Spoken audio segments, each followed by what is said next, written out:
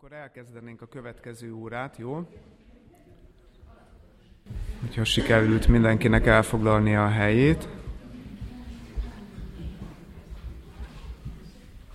Jó, és akkor megnézzünk ezen az órán is egy következő történetet. Ez is egy nagyon tanulságos történet, mint mindegyik a Szentírásban. Ugye itt a 8. fejezetből 11 verset tudtunk áttekinteni. A továbbiakban, ami a 8. fejezetben van, én azt most átugornám, és a 9.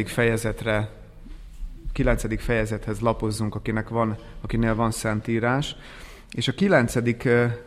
fejezet, az egész fejezet a vakonszületett meggyógyításának a történetéről számol be nekünk, és ezt a történetet fogjuk elemezni. Itt 41 versről van szó, látjátok, hogy az előbb 11 verset is csak a felszínén tudtunk egy picit megkapargatni, tehát nem vállalkoznánk arra, hogy 41 verset teljes egészében kielemezzünk, de azért itt is a főbb hangsúlyokra megpróbálunk koncentrálni.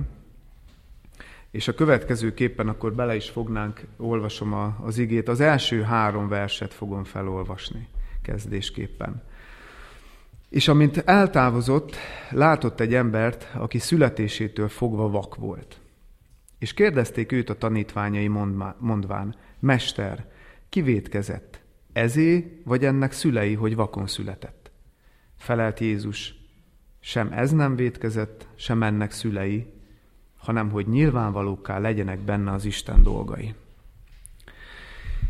És akkor itt megállnék, mert nagyon súlyos kérdéseket vet fel ez az első 3 vers is. Egy pici kortörténeti adalékot szeretnék adni az egész történethez és ehhez az első 3 vershez, és ez pedig nem más, ugye, hogy azt a kérdést teszik fel a tanítványai Krisztusnak, ugye itt a tanítványokhoz szól, hogy Mester, ki vétkezett? Ezé vagy ennek szülei, hogy vakon született? Mit hallatok ki ebből? Inkább kérdésként teszem fel. Mit hallatok ki ebből, hogy mi lehetett az általános felfogása a korabeli Izraelben? A betegségek. Ha vétkezett a szülő, akkor ráment a gyerekre is, vagy annak a következménye. Aha. Igen, ez is benne van. Tehát igen, az volt a korabeli zsidó felfogás, általánosan elterjedt nézet volt ez, hogy a betegség, hogy mindenféle betegség, az büntetés. Hogy mindenféle betegség, mindenféle emberi szenvedés, az Istennek a büntetése. És ugye ilyen értelemben ráadásul még az is terhelte a nyomorult rétegeket, azokat, akik akár vakon születettek, vagy sánták, vagy bénák voltak, vagy a legnagyobb és legkegyetlenebb betegségektől szenvedtek. Emiatt az általános nézet miatt még az is sújtotta őket, hogy valaki minél betegebb volt, annál bűnösebbnek tartották. Igen, tehát, és igen, majd Jobb történetére is fogunk utalni, mert ott is ugyanezt a mozzanatot érhetjük tetten. Tehát, hogy Isten büntetéseként, jogos büntetéseként tekintettek mindazokra, akik valamilyen betegségben, vagy valamilyen nyomorúságban szenvedtek. És ugye itt említetted is Jobbot, és pontosan Jobb története világít arra rá, ami egy nagyon korai írat a Szentírásban, hogy mennyire téves volt ez a felfogás. Ugyanis Jobb történetében olvashatjuk a hátterét annak, hogy sokszor mi lehet egy betegségnek a mélyén, és mi lehet a hátterében, hogy nem Isten az, aki a betegségeket küldi az emberre. Nem Isten az, aki a betegségeket előidézi egy emberben, hanem éppen az emberek és Istennek az ellensége, Sátán az, aki a betegségeknek a szerzője, és aki betegségekkel sújtja az embereket, és amit kiolvashatunk a Jobb történetéből is, és hogyha az egész Bibliát átfogó szemlélettel nézzük, az az, hogy Isten nagyon sokszor megengedi, de hogy egyetlen betegség sem, és semmilyen nyomor, semmilyen szenvedés nem történik úgy, hogy azt az Isten valamiféle kegyelmi szándékával ne elegyítene, vagy hogy ne viselné maga az Isten is a szívén ezeket a betegségeket és ezeket a nyomorúságokat. Tehát az Isten mindig kegyelemmel akarja elegyíteni, és gyógyítani akarja ezeket. Tehát nem igaz az, hogy tőle származnának a betegségek, csak valahogy ez a torz istenkép volt már a korabeli Izraelben is, és nagyon sokszor ez a torz istenkép van ma is az emberekben. És ennek az első 3 kérdésnek, vagy az első 3 versnek, és különösen a kérdés és a kérdésre adott válaszból azt érthetjük meg, ami nagyon sok embert foglalkoztat a mai világban. Rengeteg ember teszik fel azt a kérdést, hogy hát ha van Isten, és ha az Isten egy szerető Isten, akkor miért engedi meg ezt a sok nyomorúságot és ezt a sok szenvedést ebben az életben? Találkoztatok már ezzel a kérdéssel? Ugye? Nap mint nap találkozunk ezzel, de nem csak úgy találkozunk szerintem ezzel, hogy mások mondják ezt nekünk, hanem sokszor a saját szívünkben és a saját lelkünkben is megfogalmazódhatnak ilyen kérdések, mert vannak, és ezt ne tagadjuk le, vannak az életben olyan események, olyan tragédiák, amikor egyszerűen nem értjük, hogy mi miért történik, és sokszor a hívő ember is felteszi magának a kérdést, hogy miért pont én? Miért engedi meg ezt az Isten? Tehát ez óhatatlan, hogy felmerülnek ezek a kérdések bennünk, és ebből a szempontból rendkívüli módon tanulságos a Krisztusnak a válasza, mert azt mondja, hogy sem ez nem vétkezett, sem ennek szülei, hanem hogy nyilvánvalókká legyenek benne az Isten dolgai. És figyeljétek meg jól, tényleg megint azt mondom mondani, hogy nagyon alaposan, nagyon mélyen kell olvasni a Szentírást, ugyanis arra a kérdésre, hogy miért van szenvedés, miért van nyomorúság, miért vannak betegségek ebben a világban, erre a kérdésre itt nem válaszol Krisztus. Tehát az okát, hogy ez miért történik, azt nem jelöli meg. Az ebben a kérdésben nincs benne, mert ebben a kérdésben vagy ebben a válaszában Krisztusnak azt látjuk, hogy mik a következményei. Hogy milyen következménye lesz a szenvedésnek és a nyomornak, ugyanis az lesz a következménye, hogy ezáltal lesznek nyilvánvalókká, ezáltal lehet nyilvánvalóvá az Istennek a kegyelme és az Istennek a műve és az Istennek a dolgai. Ez nagyon sokszor még persze nem nyugtatja meg az embert, és nem nyugtatja meg a háborgó lelket, főleg nem akkor, amikor rögtön egy tragédia után, vagy egy nagy nehézség után vagyunk. De hadd olvassak fel csak egyetlen egy rövid kis történetet ebből a könyvből. Ez már nem is tudom, hogy kiadják-e még, talán a Calvin kiadónál egyébként még meg lehet vásárolni, ez a kötőjeles történetek, ez Hézser Gábornak a könyve, és ilyen nagyon rövid elbeszélések, vagy ilyen példatörténetek vannak benne, amik viszont nagyon fején találják a szöget sokszor, és ebből szeretnék olvasni egy tanulságos történetet, ami bizonyos értelemben választ ad arra a kérdésre, hogy hát miért, ami olyan sokunkat foglalkoztat. Következőképpen hangzik ez a rövid történet. A parkban, egy bokorban megpillantotta a fészket. Elgyönyörködött. Milyen csodálatos, ahogyan a madarak a fiókáikról gondoskodnak. Csodálatos a teremtő gondoskodása. Derűsen folytatta útját, kiért az utcára. Az egyik sarkon meglátta a kislányt. Piszkos volt, ruhája tépett, lesoványodott kezét a járókelők felé nyújtogatta, koldult. Iszonyú indulat támadt a lelkében, dütől remegve emelte szemét a szürke ég felé, és felkiáltott. Hát nem látod, hogy mi történik itt? Hogy engedheted ezt meg? Miért nem teszel már végre valamit?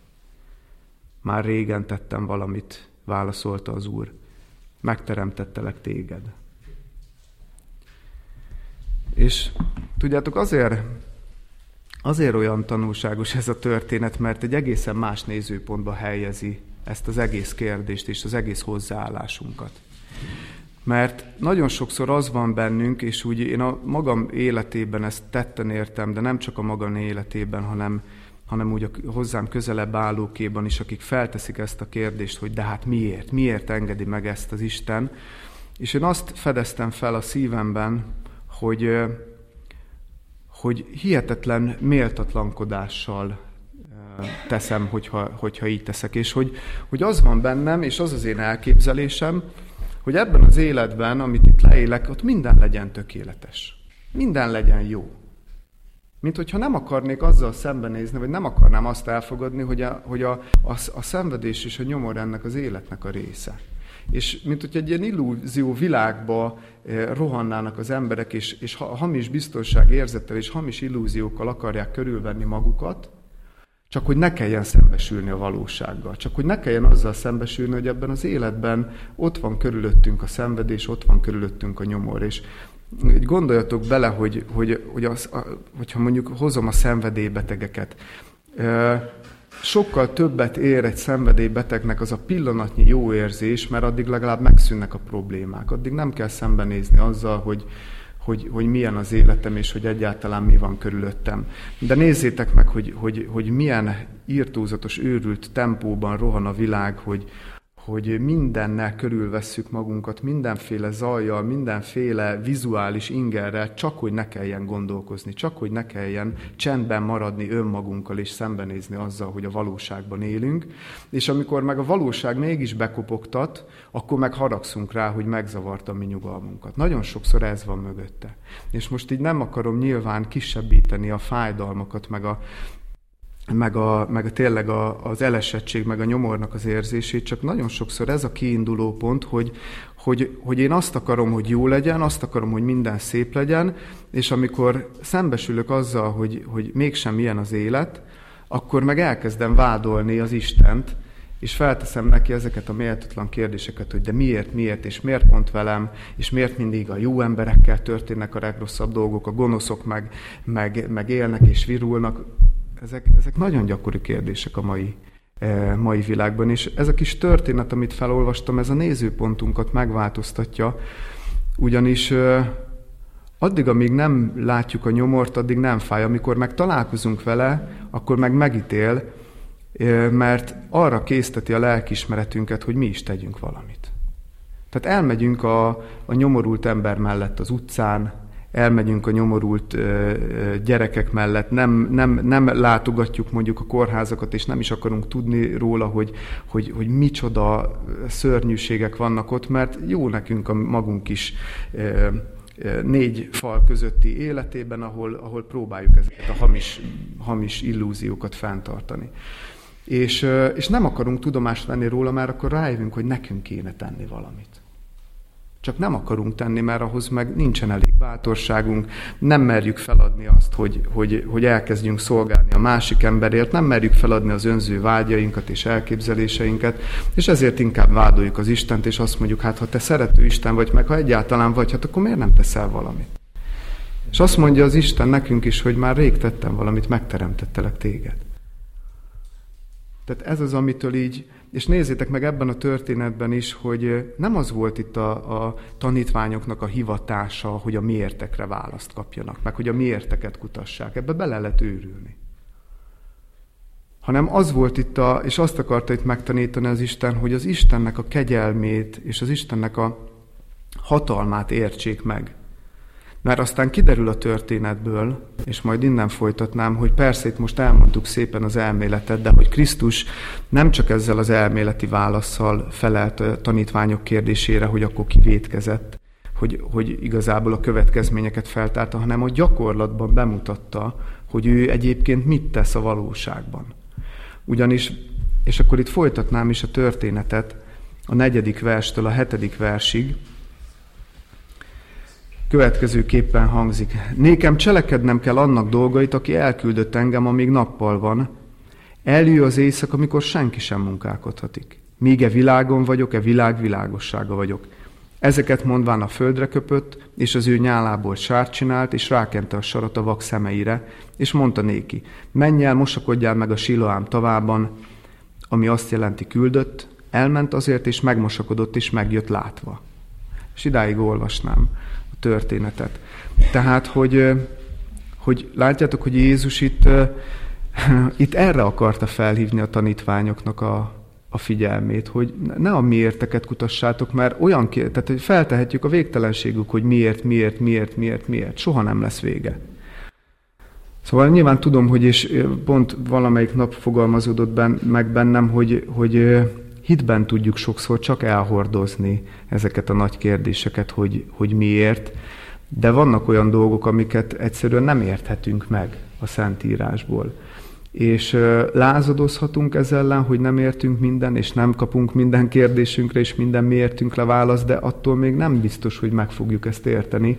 De sokkal inkább ebből a nézőpontból akar minket kiugrasztani az Isten, hogy ahelyett, hogy méltatlankodnánk, vagy ahelyett, hogy állandóan kutakodnánk, hogy vajon mi lehetett ennek az oka, miért megoldást hozna a számunkra, hogyha most tudnánk. Nem biztos, hogy megoldást hozna. Vannak olyan helyzetek, amikor az Isten mégis kegyelméből megmutatja, de vannak, amikor meg nem. Hanem inkább arra akarja terelni a figyelmet, hogy ha még ez is van az életben, még hogyha ilyen dolgok is történnek, akkor is lássátok meg, hogy én kegyelemmel próbálom ezt elegyíteni, és próbálom gyógyítani, és bekötözni a sebeket, és hogy titeket is erre hívtalak el.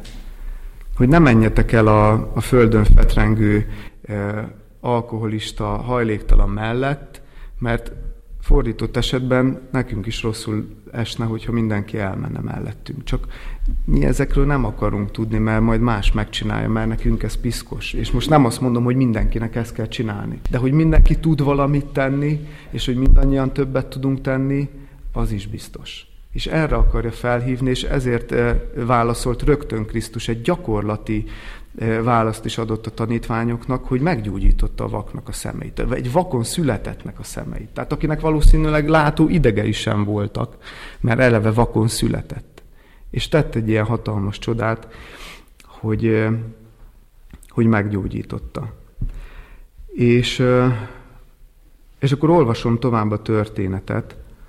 Valószínűleg fel fogom olvasni az egészet, de csak egy-egy jelenetnél fogok leállni és elmélyedni egy picit. 8. verstől folytatom. A szomszédok azért, és akik azelőtt látták azt, hogy vak volt, mondták, nem ezé az, aki itt szokott ülni és koldulni?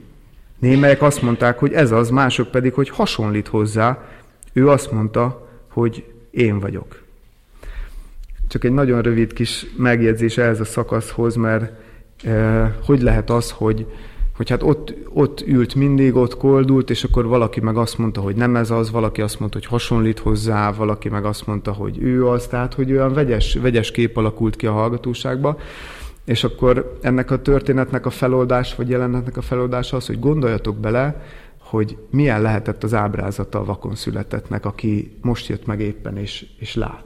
Soha életében nem látott, és egyszerre csak kitárult előtte a világ és a természet csodáit, és megjött a látása. Hát milyen lehetett az arc ennek az embernek? Ugye, hogy teljesen felvillanyozódhatott, teljesen a derű és az öröm hathatta át. És gondoltok bele csak az, hogy ha mi tükörben nézünk akkor, amikor depressziósak vagyunk, meg akkor, amikor úgy nagyon örülünk. Hát össze sem lehet hasonlítani, tehát ennek a jelenetnek ez van a hátterében, hogy el se tudjuk képzelni azt az örömöt, nem tudjuk, hogy hány éves lehetett, de hát nyilván egy férfiról, egy idős, vagy egy felnőtt emberről van szó, aki 20-30 évet úgy élt, hogy nem látott, és egyszer csak megjön a látása. Tehát nyilván ragyogott az arca az örömtől, és ezért van az, hogy valaki azt mondja, hogy hasonlít hozzá, tehát hogy mekkora minőségbeli különbség az, amikor az Isten megszabadít minket és meggyógyít minket, ahhoz képest, mint amikor még betegségben szenvedtünk. Aztán olvasom tovább a 10. verstől. Mondták azért néki, mi módon nyíltak meg a te szemeid? Felelt és mondta, egy ember, akit Jézusnak mondanak, sarat készített és rákente a szememre, és mondta nékem, menj el a Siloám tavára és mosódjál meg, miután pedig elmentem és megmosakodtam, megjött látásom. Mondták azért néki, hol van az? Mondta, nem tudom. Csak megint egy rövid megjegyzés, nyilvánvalóan nem a sárban volt a gyógyító erő, mert akkor mindenki meggyógyult volna, hanem a hitben. Így van. Tehát Krisztus szavában, és az, hogy Krisztus szavának és parancsának engedett ez a vak, és meg akar gyógyulni, tehát ebben volt a gyógyító erő. Aztán 13. verstől folytatódik a történet. Vitték őt, aki előbb még vak volt, a farizeusokhoz. Mikor pedig Jézus a sarat csinálta és felnyitotta ennek szemeit, szombat volt. Szintén a farizeusok is megkérdezték azért őt, mi módon jött meg a látása. Ugye hát nyilván ez egy akkora csoda volt, hogy vitték a főemberekhez, mentek a főemberekhez, hogy hát itt történt egy olyan, amire emberemlékezet óta nem volt példa, hogy egy vakonszületett meggyógyult volna. Ő pedig, igen, és kérdezték a farizeusok őt, mi módon jött meg a látása. Ő pedig mondta néki, sarat tett szemeimre, és megmosakodtam, és látok. Mondták azért némelyek a farizeusok közül, ez az ember nincsen Istentől, mert nem tartja meg a szombatot. Mások mondtának, mi módon tehet bűnös ember ilyen jeleket? És hasonlás lett közöttük. Na most hadd kérdezzem meg, mert itt azért muszáj megállni, hogy történik egy ekkora csoda, hogy a vakon született lát.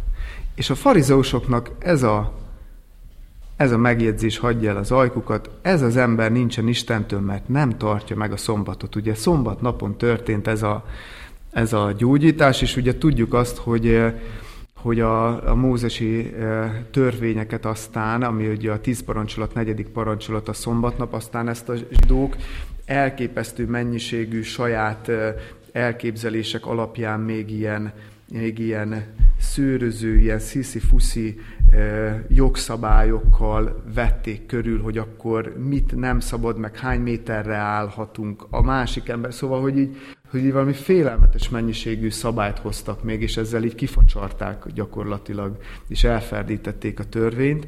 Csak azért úgy gondoljunk bele, hogy nem félelmetes, hogy mennyire meg tudja vakítani az embert a formalizmus, és éppen az, amit említettél, az oltán a vallási vakbuzgóság. Hogy történik egy csoda, egy olyan csoda, amit még soha nem tapasztaltak, és azt mondják, hogy ez az ember nincsen Istentől, mert hát szombatnapon cselekedett. Mire mutat ez rá? Milyen lelkületre mutat ez rá a farizeusokban? Miért voltak ők ennyire kemények? Fanatikusok voltak, irigyek voltak, ugye?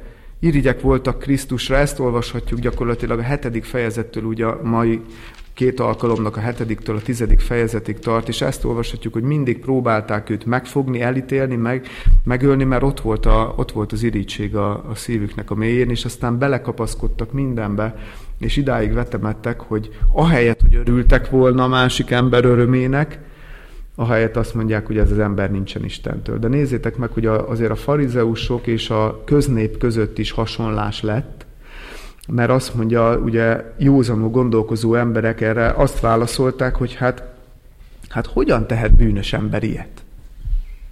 Hogyan tehet bűnös ember ilyet? Milyen észszerű és logikus és egyszerű érv? Hogyan tehetne bűnös ember ilyet? Ti meg azt mondjátok, hogy mert nem tartotta meg a szombatot, ezért ő nincsen az Istentől. Szóval az jutott még eszembe, hogy általában akkor mutogatunk így a másik emberre, amikor a lelkünk mélyén érezzük, hogy nem vagyunk azért mi sem szentek. Hogy? Igen. Tehát, hogy amikor úgy érezzük, hogy nekünk változni kéne, és be kéne látnunk a hibáinkat, a bűneinket, és azzal nem vagyunk képesek megküzdeni, na akkor szokott általában az lenni, ugye, hogy akkor elkezdünk mutogatni a másik emberre, és mindenbe belekötünk, mert addig, amíg magunkat piedesztálra emeljük, és elkezdjük mutogatni a másiknak a bűneit, és belekötni mindenbe, addig nem kell szembenézni azzal, hogy mi milyenek vagyunk. Szóval ez a lelkület van itt a farizeusoknál is, hogy ők nem tudtak szembenézni a saját irítségükkel és a saját bűneikkel, ezért Krisztust kezdték el okolni, és Krisztust próbálták meg elítélni, hogy ne legyen valaki, aki állandóan a jó tetteivel és a jó cselekedeteivel állandóan megítéli őket, pusztán azzal, hogy ő jót tesz, mi meg rosszul cselekszünk. Ugye olvashatjuk az írásban is, később az Új Szövetségben, hogy miért ölte meg Káin Ábelt? És látjátok? Nem. Miért ölte meg Káin Ábelt? Igen, de hogy fogalmaz a Szentírás? Igen. Mert az ő cselekedetei igazak voltak, az övék pedig hamisak. Hát egyébként a Mózes első könyve 11. fejezet Genezisben benne van az egész az egész Biblia, csak nagyon mélyen, tehát nagyon, nagyon tömören. Mert az ő cselekedetei gonoszak voltak, és az Ábelé igazak. És az, hogy ő igazul cselekedett és tiszta életet élt, az az ő bűnös életére állandó dorgálásként hatott. És ezt nem tudta elviselni. Nem tudta elviselni. Ugyanezt a lelkületet tapasztalhatjuk itt is. Nem tudták elviselni a farizeusok, hogy ott van egy tiszta ember, aki jót tesz, és ők meg csak uralkodnak, és önfelmagasztaló módon cselekednek. De aztán, 10 perc van, jól látom? Kevés ez a 40 perc. Akkor olvasom tovább. Újra mondták a vaknak, te mit szólsz őróla, hogy megnyitotta a szemeidet? Ő pedig mondta, hogy próféta. Nem hittek azért a zsidók róla, hogy vak volt, és megjött a látása, míg nem előhívták annak szüleit, akinek megjött a látása. Megint meg kell állni egy rövid gondolat erejéig. Félelmetes az, hogy milyen ereje van az előítéleteknek, mert ebből a 2 versből ezt érthetjük meg. Azt mondja, hogy nem hittek neki. Nem hitték azért a zsidók róla, hogy vak volt és megjött a látása. A saját szemükkel látták, hogy mi történt, hogy ott volt ez a vakember, évtizedeken keresztül ott koldult, és aztán megjön a látása, és tudták, hogy ő volt, és aztán nem hitték neki, hogy ő vak volt, és megjött a látása. Tehát milyen fanatikussá tudja tenni az embert az előítélet? Hogy a Krisztussal szembeni gyűlöletük, a Krisztussal szembeni előítéletük, hogy minden áron el akarták őt ítélni, hogy ne hasson dorgálásként az életükre az ő jelenléte, ez ilyen mértékben tudja fanatizálni és befolyásolni az emberi lelket, hogy a teljesen nyilvánvaló dolgokat is megtagadják. Hogy amit saját szemükkel látnak, azt is hiteltelenné teszik, és akkor hívták a szüleit, hogy hát akkor mondják meg, hogy ő az. És akkor folytatódik a történet. És megkérdezték azokat mondván, ez a ti fiatok, akiről azt mondjátok, hogy vakon született? Mi módon lát hát most? Feleltek néki annak szülei, és mondták, tudjuk, hogy ez a mi fiunk, és hogy vakon született. De mi módon lát most nem tudjuk, vagy kinyitotta meg a szemeit, mi nem tudjuk. Elég idős már őt kérdezzétek, ő beszéljen magától. Na itt meg, és még felolvasom a 22. verset ehhez. Ezeket mondták annak szülei, mivel hogy féltek a zsidóktól, mert megegyeztek már a zsidók, hogy ha valaki Krisztusnak vallja őt, rekesztessék ki a gyülekezetből. Na, ha az előbb azt mondtuk, hogy itt az előítéleteknek milyen ereje lehet, és mennyire megkeményíthet minket, hogy amikor csak a saját érdekeinket vesszük figyelembe, az önigazságunkhoz ragaszkodunk, az végül ilyet tud eredményezni. Itt meg azt láthatjuk, hogy a félelemnek milyen ereje van. Hogy a félelem is hasonló erővel tud minket befolyásolni, ugyanis ezek a szülők, hát hogy ne tudták volna, hogy Krisztus gyógyította meg a fiúkat.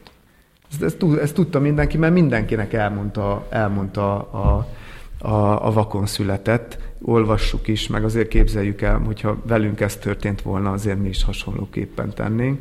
Tehát tudták a fiú szülei, és azt mondták, hogy ki nyitotta meg mi módon nyitotta meg, mi, aztán nem tudjuk. Kérdezzétek, ő elég nagy ő már ahhoz. Mit csináltak a szülők? Teljesen áttolták a felelősséget a fiúra. Nem akarták ezt a bírósági kihallgatást, mert féltek megvallani az Istent. Féltek megvallani Krisztust, mert már megegyeztek, ugye ezt itt olvassuk, hogy megegyeztek már a zsidók, hogyha valaki Krisztusnak vallja őt, akkor kirekesztessék a gyülekezetből. És az ettől való félelem, és azért gondoljunk bele abba, hogy azért az akkori korban nagyon nagy szó volt, és nagyon kemény ítélet volt, hogyha valakit kirekesztettek a gyülekezetből, mert nem úgy van, mint most, hogy valakit kizárnak a gyülekezetből, és aztán gyakorlatilag így ez az életére olyan nagyon nagy hatással nem lesz, mert attól még a munkája megmarad, a családja megmarad, és még sorolhatnám, de ott ugye az egész nemzet egy gyülekezet volt. Az egész Izrael nép, az egész zsidó nemzet egy gyülekezet volt, és ott a kizárás az azt jelentette, hogy mindenkinek távol kellett magát tartania tőle. 1 hónapon keresztül, és hogyha nem tanúsított megbánást, akkor még súlyosabb ítéletek jöttek. Tehát ez volt az, hogy akkor meg volt szabva, hogy 50 lépésen belül nem szabadott megközelíteni azt az adott valakit. Tehát, hogy itt a kizárás, a kirekesztés, az gyakorlatilag a társadalomból való kizárást jelentette. És ezt csak azért említem, hogy nézzük meg azért az emberi szempontot is, tehát nyilván félelmetes volt ez, ugyanakkor mégis azt látjuk, és arra hívja fel a figyelmet a Szentírás, hogy a fiú, a vakonszületett meg ennek ellenére mégis megvallotta az igazságot, mégis megvallotta Krisztust, a fiú szülei pedig nem merték vállalni ennek a kockázatát. Nem merték vállalni a kockázatát. És olvasom tovább a történetet, illetve pontosabban még arra itt kitérnék csak nagyon röviden, hogy a félelemnek is mekkora az ereje, de a megfelelési kényszernek is mekkora az ereje. Mert hogy a manapság, hogyha ilyen történne, akkor mondom, attól nem félne nagyon senki, hogy most a gyülekezetből kizárják. De azért a mai világban is egy félelmetes, motiváló erővel bír az emberekben, hogy mások mit gondolnak róluk. És nagy mértékben befolyásolja ez a cselekedeteiket az embereknek. Hogy mások mit gondolnak rólunk, és nem merünk megtenni olyan dolgokat, amikről tudjuk, hogy helyes, csak azért, mert hogy akkor mások mit fognak ehhez szólni. Most is megvan ez, hogy egy baráti társaságban elfogadja az adott ember, mondjuk, hogyha ilyen fiatal korról beszélünk, nagyon sokan ezért csúsznak bele a szenvedélybetegségekbe. Mert inkább elfogadják annak a társaságnak a szabályait, hogy hát itt isznak, meg dohányoznak, és különben engem kiközösítenek. Inkább akarnak tartozni egy közösséghez, mint hogy vállalják azt, hogy én ezt nem akarom csinálni. És tehát sokak így csúsznak bele, és így lesznek felnőtt életükben szenvedélybetegek. Tehát, hogy ez egy félelmetes indíték, és félelmetes erővel befolyásolja az életünket, hogy vajon mások mit fognak rólunk gondolni. Ezt úgy sokszor észesen vesszük, hogy ez milyen erős lehet, de hadd hivatkozzak egy ausztrál nővérnek a felmérésére, aki végstádiumú betegekkel folytatott beszélgetéseket, egy ausztrál nővér, akiknek már tényleg pár nap volt hátra, és a halállal néztek farkasszemet, és azt a kérdést tette fel ez az ausztrál nővér ezeknek a betegeknek, több ezer betegnek, hogy mit bántak az életükben a legjobban.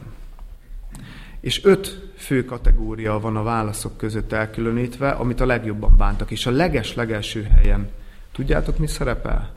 A legtöbben azt a választ adták, hogy azt bánják a legjobban az életükben, hogy mindig mások elvárásainak próbáltak megfelelni, és nem követték a saját elképzelésüket és meggyőződésüket. Ezt bánják az életük végén a legtöbben az emberek. És ott már a halállal farkas szemet nézve, ott már nincs értelme hazudozni magunknak, meg becsapni magunkat, ott már őszinteség van. Addig még ugye elmismásoljuk magunkba ezeket a dolgokat, hogy gyávák vagyunk kiállni a magunk igaza mellett, vagy a meggyőződésünk mellett. Addig még úgy ezeket úgy szőnyeg alá söpörjük, de ott már nincs értelme az ilyeneknek. És hogy ezt csak arra akartam ezzel rámutatni, hogy mennyire befolyásolhatja a mi életünket is, és hogy mennyire felhívja ez a kis mozzanat is arra a figyelmet, hogy ez rossz út, és hogy ne ezzel haladjunk. És hogyha ezt felfedezzük magunkban, akkor tanuljunk a vakonszületett fiúnak a történetéből, aki aztán olyan bátorsággal szólt, és akkor ezt szeretném felolvasni még a hátralévő pár percben, hogy ő viszont hogy vallotta meg az Istent, és hogy vallotta meg Krisztust. 24. verstől folytatom. Azt mondja, hogy másodszor is szólították azért az embert, aki vak volt, és mondták néki, adj dicsőséget az Istennek, mi tudjuk, hogy ez az ember bűnös.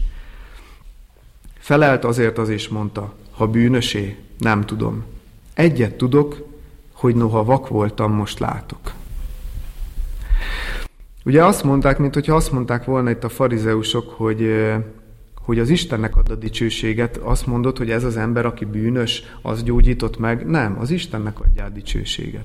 És erre mondja, ha bűnösé, nem tudom, egyet tudok, hogy noha vak voltam, most látok. És hát nem tudom, hogy észreveszitek-e, hogy a farizeusok állokoskodásával, meg cselszövéseivel szemben milyen egyszerű érvet, milyen egyszerű bölcsességgel szólt ez a fiú. Nem tudom, hogy bűnösé. Egyet tudok, hogy noha vak voltam, most látok. És a kérdés az, hogy nekünk vannak-e ilyen érveink.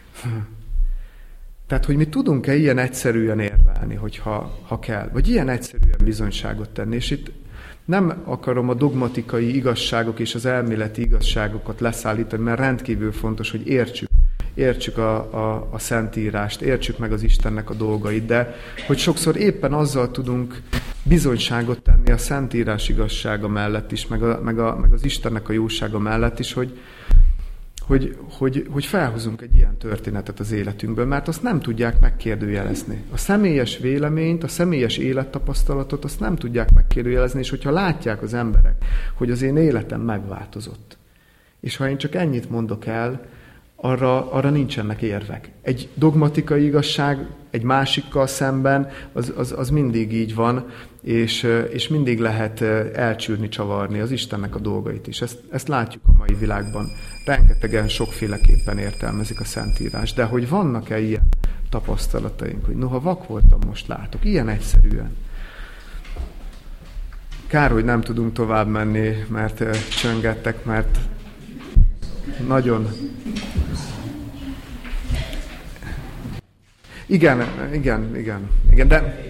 Igen, olvassátok végig, mert nagyon nagy tanulságok rejlenek még ebben a történetben. Idáig jutottunk 40 percben. Köszönöm szépen a figyelmet.